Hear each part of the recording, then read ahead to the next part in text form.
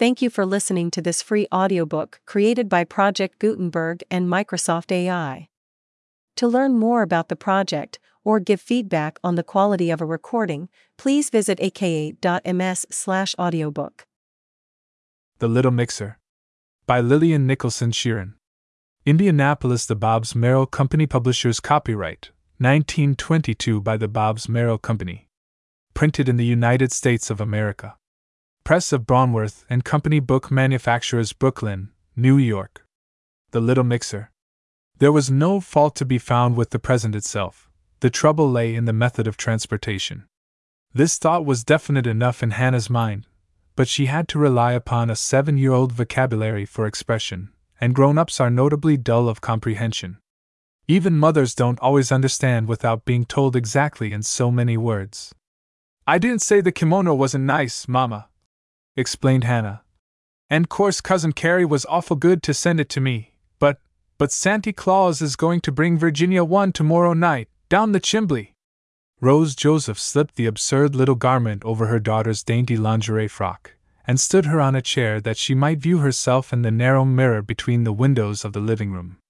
The child was as lovely as a flower, but vanity was still sound asleep in her soul, and she glanced indifferently at the reflection, her body sagging with disappointment. "It is just like those little Japanese girls wear," her mother cried in that overenthusiastic adult tone which warns a child he is about to be the recipient of a gold brick. "I am sure Virginia's can't be any nicer than this one." "But, Mama, Santa Claus is going bring hers down the chimbley." "Mine," her voice dropped to a mournful key. "Mine came through the door." "But, darling, what difference does that make just so you get it?" Pity for her mother's barren childhood shone in Hannah's soft black eyes. That's no way for presents to come," she explained. "Mama, it's Christmas. It is Chanukah, Mrs. Joseph responded firmly. "Remember you are a Jewess, dear." "I can't never forget it," said the child with a catch in her voice. "Specially at Christmas."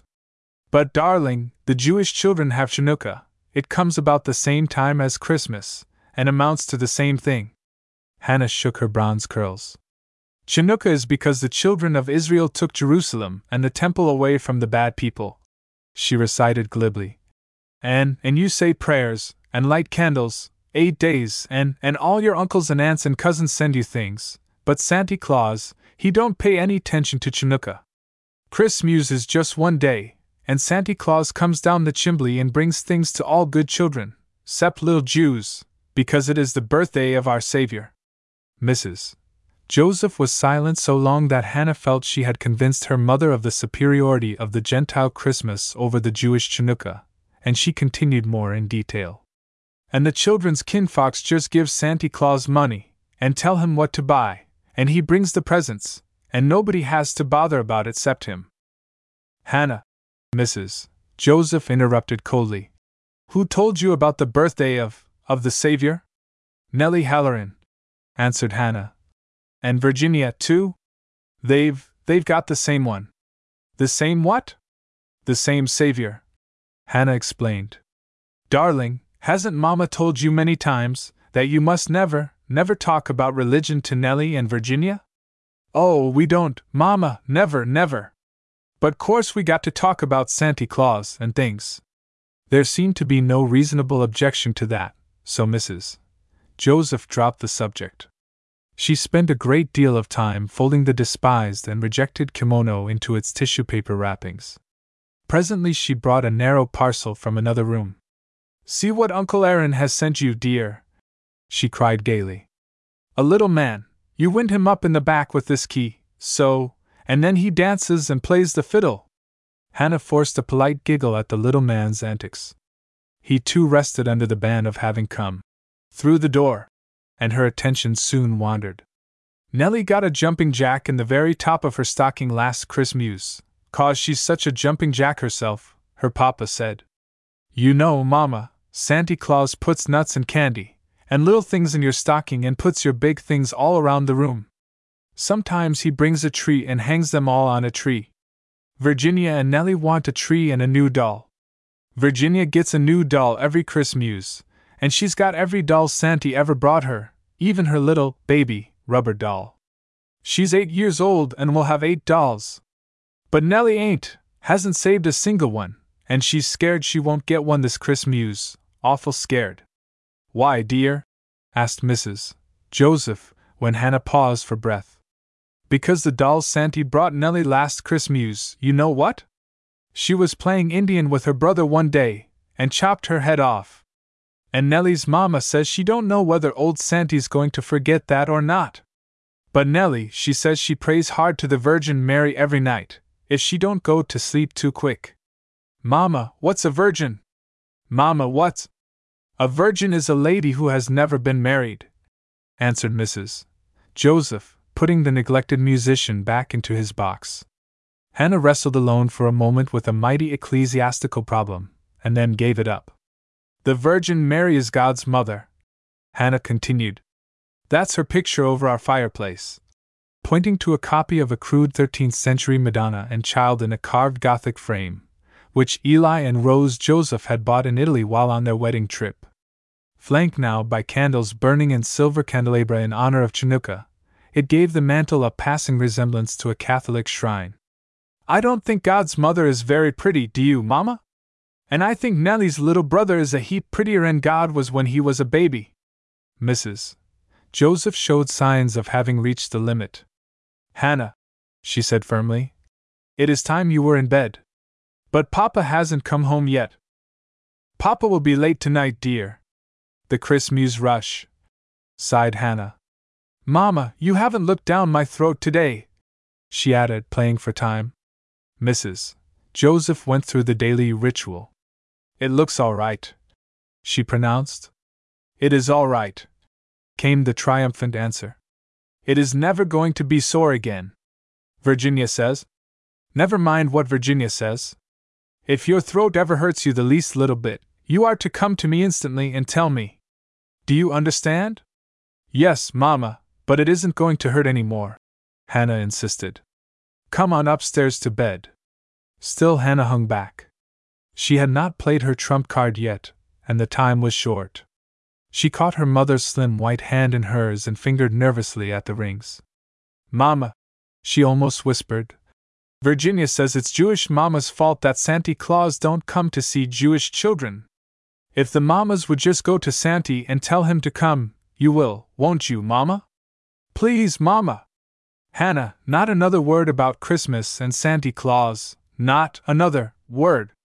Hannah swallowed something that came in her throat, and bravely winked back her tears. Can't Mandy put me to bed? No, dear, Mandy is busy in the kitchen. Mama will put you to bed and tell you stories. She bent down and kissed the child tenderly. Hannah flung her arms about her mother's neck. She loved the feel of the soft throat and the gently curving bosom against her little cheek, and the fragrance of her mother's hair and silken laces. She didn't know that her mother looked like a portrait by Raphael, but she did know that her mama was the prettiest, sweetest mama in all the world, and yet... Mama, I'm so tired of stories about the children of Israel. They never did anything funny.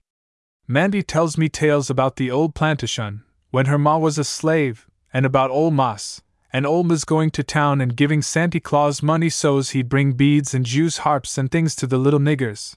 And he never forgot one, from the biggest to the littlest darky, Santa didn't. The child's body began to tremble with repressed sobs. I wished I was a little darky. It's awful, sad to be a little Jewish child at Christmas time. And then the storm broke. 2 hours later Eli Joseph's tired steps sounded on the veranda, and Rose hurried to admit him, lifting a silencing hand as soon as he had crossed the threshold. Hannah has just gone to sleep, she whispered. No, she's not sick at all. He placed an arm around her and drew her into the library.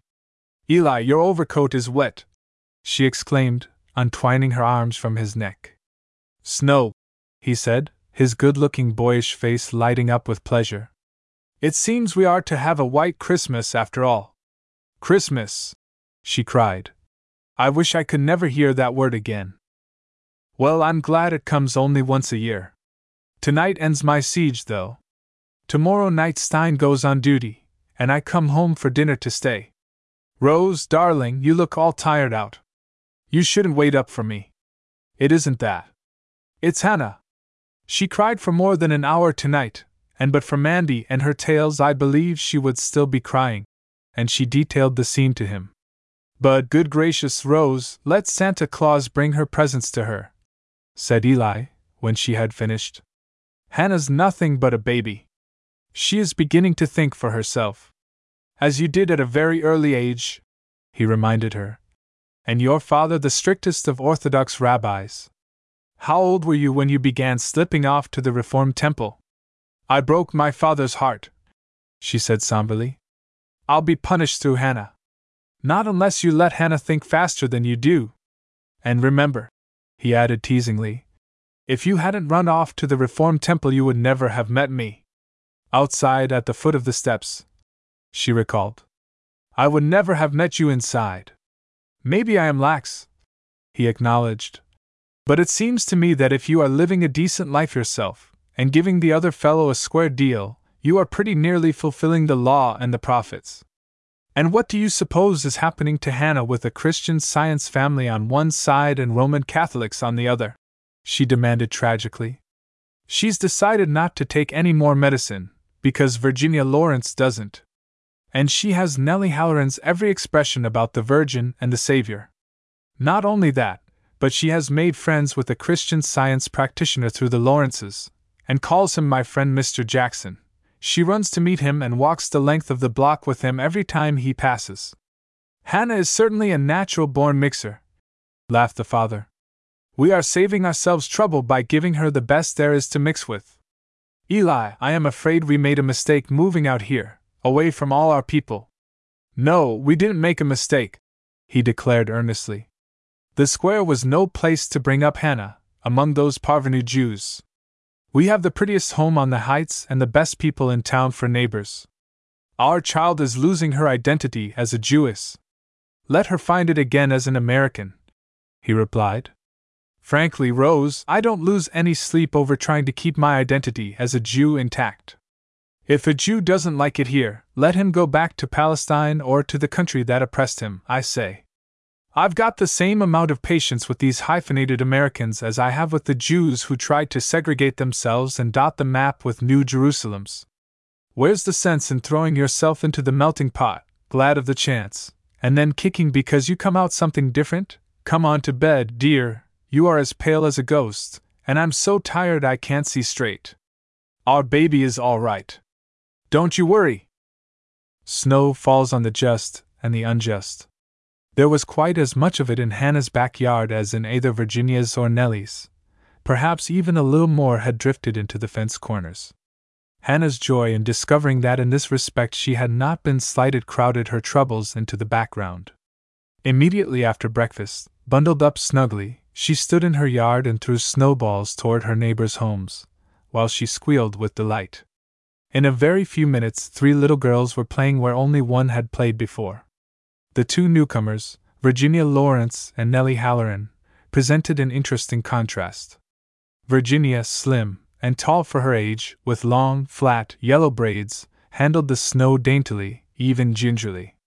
Nellie, fat and dimpled, her curls tousled into a flame-colored halo, rolled over and over in the snow, and then shook herself like a puppy. Until the advent of Hannah, a subtle antagonism had existed between the 2 children. Virginia's favorite game was playing lady, with a train floating gracefully behind her. Nellie's chief joy in life was seeing how long she could stand on her head, her short skirts obeying the laws of gravity all the while. Hannah, however, vibrated obligingly between the 2 sports, and kept the peace inviolate. Romping in the snow is hard play, and presently the little girls sat panting on the top step of the Joseph's back porch. Immediately Nellie produced a string of amethyst-colored beads from her coat pocket, with the announcement that she would say her prayers while resting. What kind of beads are those? Asked Hannah. Rosary beads, course, responded Nellie. Hannah, you don't know anything. I do, too. Huh! You didn't even know about the Mother o' God until I told you. I reckon I thought God was an orphan. Hannah pleaded in extenuation. But what about God's papa? She demanded with sudden inspiration. You're so smarty. Tell me about that. Oh, God didn't have to have a father, Nellie answered easily. Everything is free in heaven, so he didn't have to have a father to work for him when he was little. Then why did he have to have a mama? To tell him what to do, course. You know how 'tis.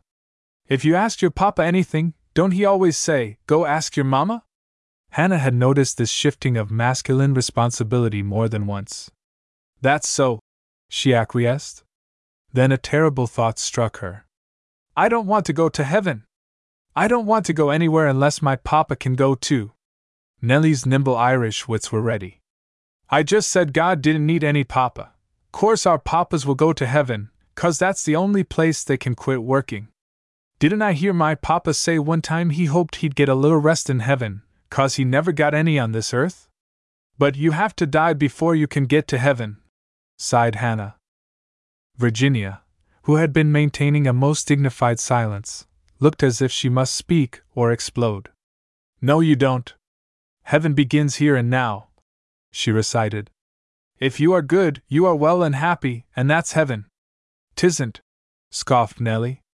Do you see any angels flying round in this here yard? I don't. Hannah rather took to Virginia's argument, and resolved to have conversation with her some time, undampened by Nellie's skepticism. If there could be feasting on the joys of heaven here and now, Hannah had every intention of being at the banquet table. At the present moment, however, the rosary beads were of fascinating interest. She must hold them in her own hands, and watch the play of purple lights upon the snow as she flashed them in the sun. Questions about the crucifix, she found, brought on an embarrassing silence. Nellie looked at Virginia.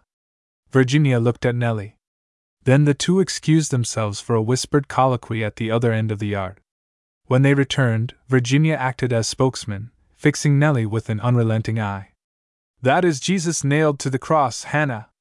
Some very wicked people did it. There was nothing exciting in this to Hannah.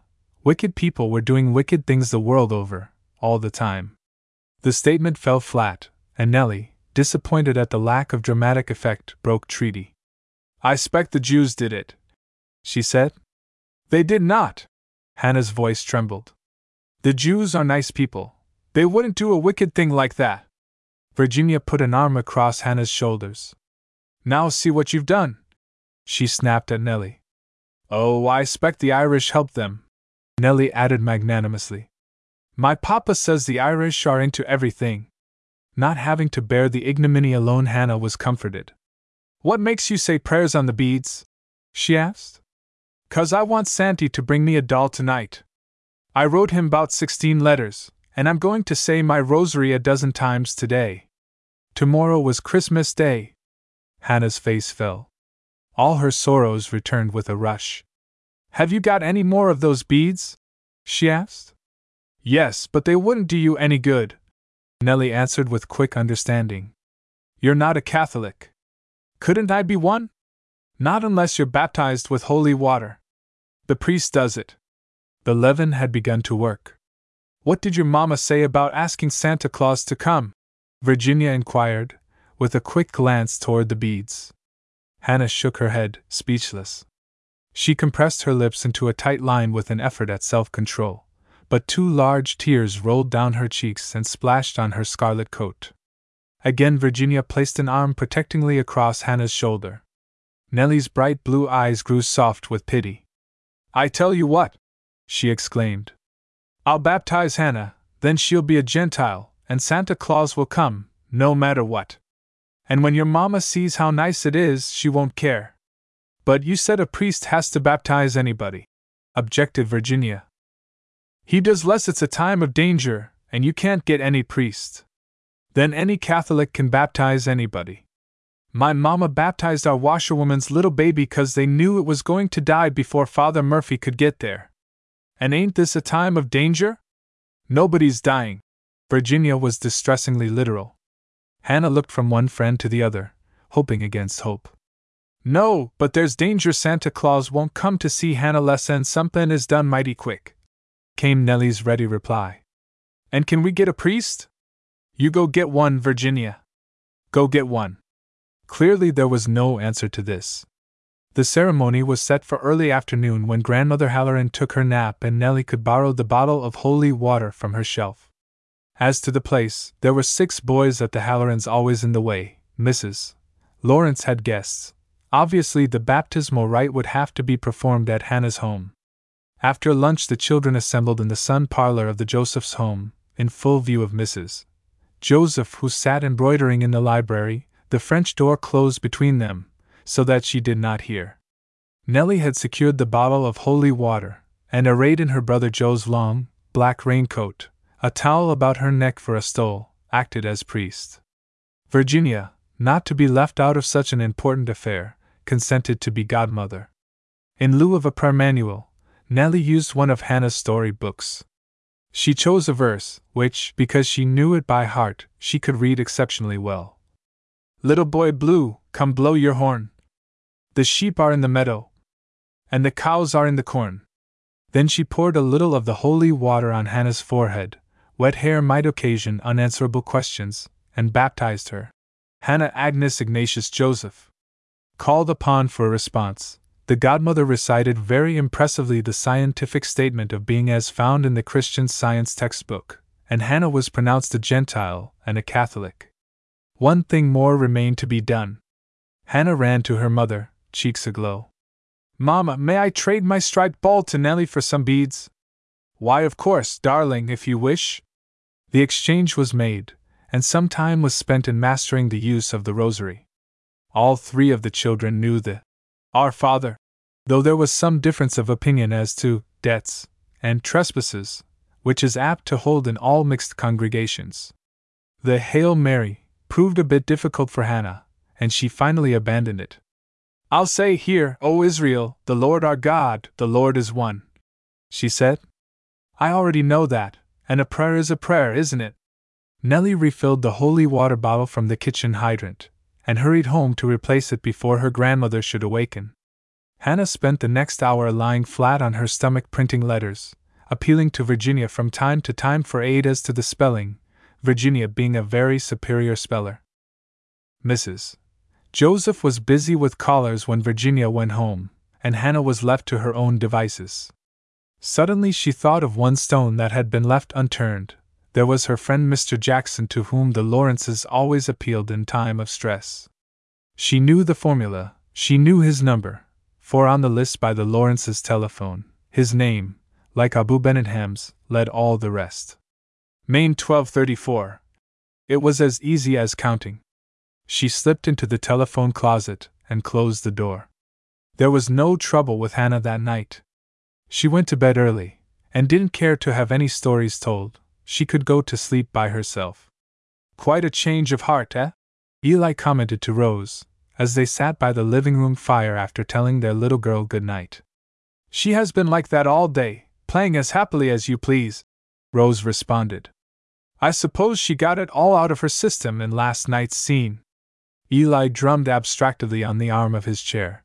"I don't feel quite right about it even so," he said. "Maybe you will think me inconsistent," she confessed, flushing. "But Hannah was so indifferent about the presents sent her for Chinooka, I only showed her 2. I've saved the others to give her Christmas Day, so she will have something of her own to show when the other children bring theirs over." Eli didn't seem any too pleased. "Poor little mite," he murmured. "His St. Mrs. Joseph." It was Bridget, the Hallorans' old family servant, calling softly from the hall. "I'll be after talking the presents you've stored away for us.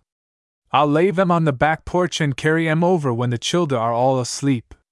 Nellie's in bed like a little angel, bless her heart, but them devilish BYS do be a snoopin' into ivory crack and corner." Mrs. Joseph unlocked a closet under the stairs, and loaded Bridget's arms with heavy and bulky parcels. "Sure, and 'tis a sad Christmas we'll be havin', savon the childer. Mr. Timmy, him that's old Mrs. Halloran's youngest, but old enough to know better, he ups and runs away today and marries a Protestant girl. And if ye'll open wire windy the bit avia crack, ye'll hear the poor old lady this minute, wailin' like a banshee. But Mr. Timothy is such a nice young man, he must have married a lovely girl, Bridget," said Rose. "Sure, and that may be, but she is a Protestant, Mrs. Joseph." She runs away afarum her folks, and he runs away afarum his, and they get married by a justice o' peace. And no peace will come o' such doin', Lord v mercy on their souls. Oh, poor Grandma Halloran! Poor lovers, said Eli, when Bridget had gone. I'll wager they had the very deuce of a time with both sides.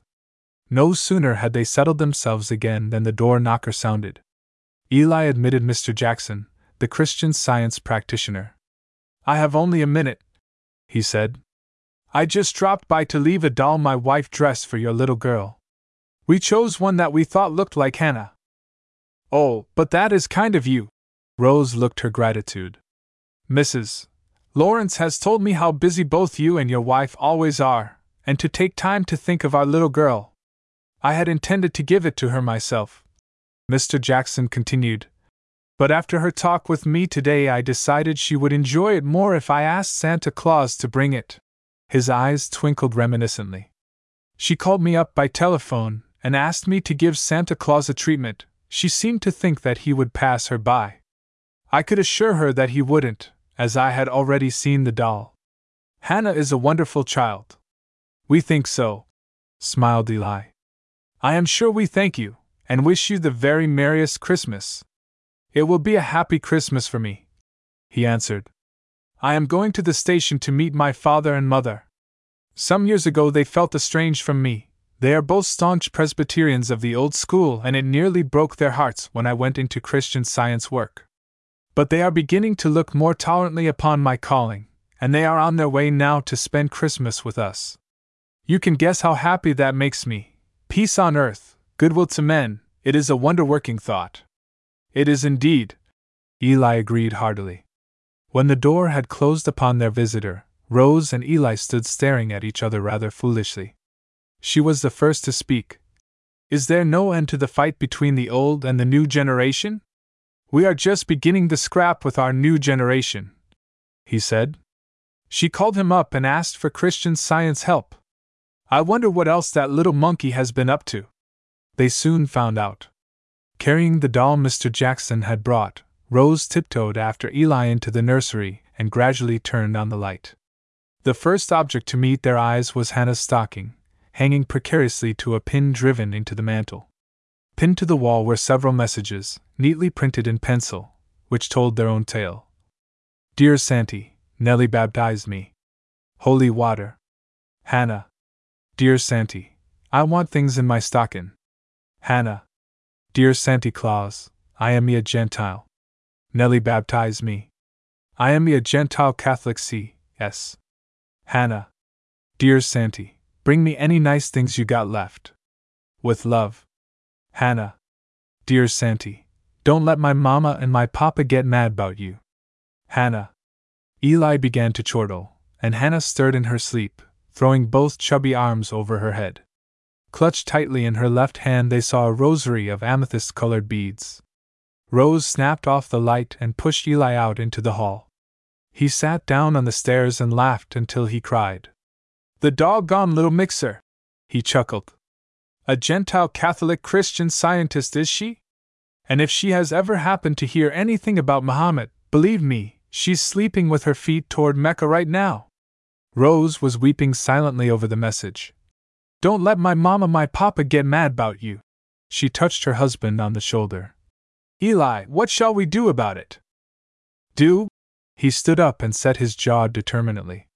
You spoke just now of the fight between the old and the new generations. Do you see what we are coming to if we don't concede our child her legitimate rights?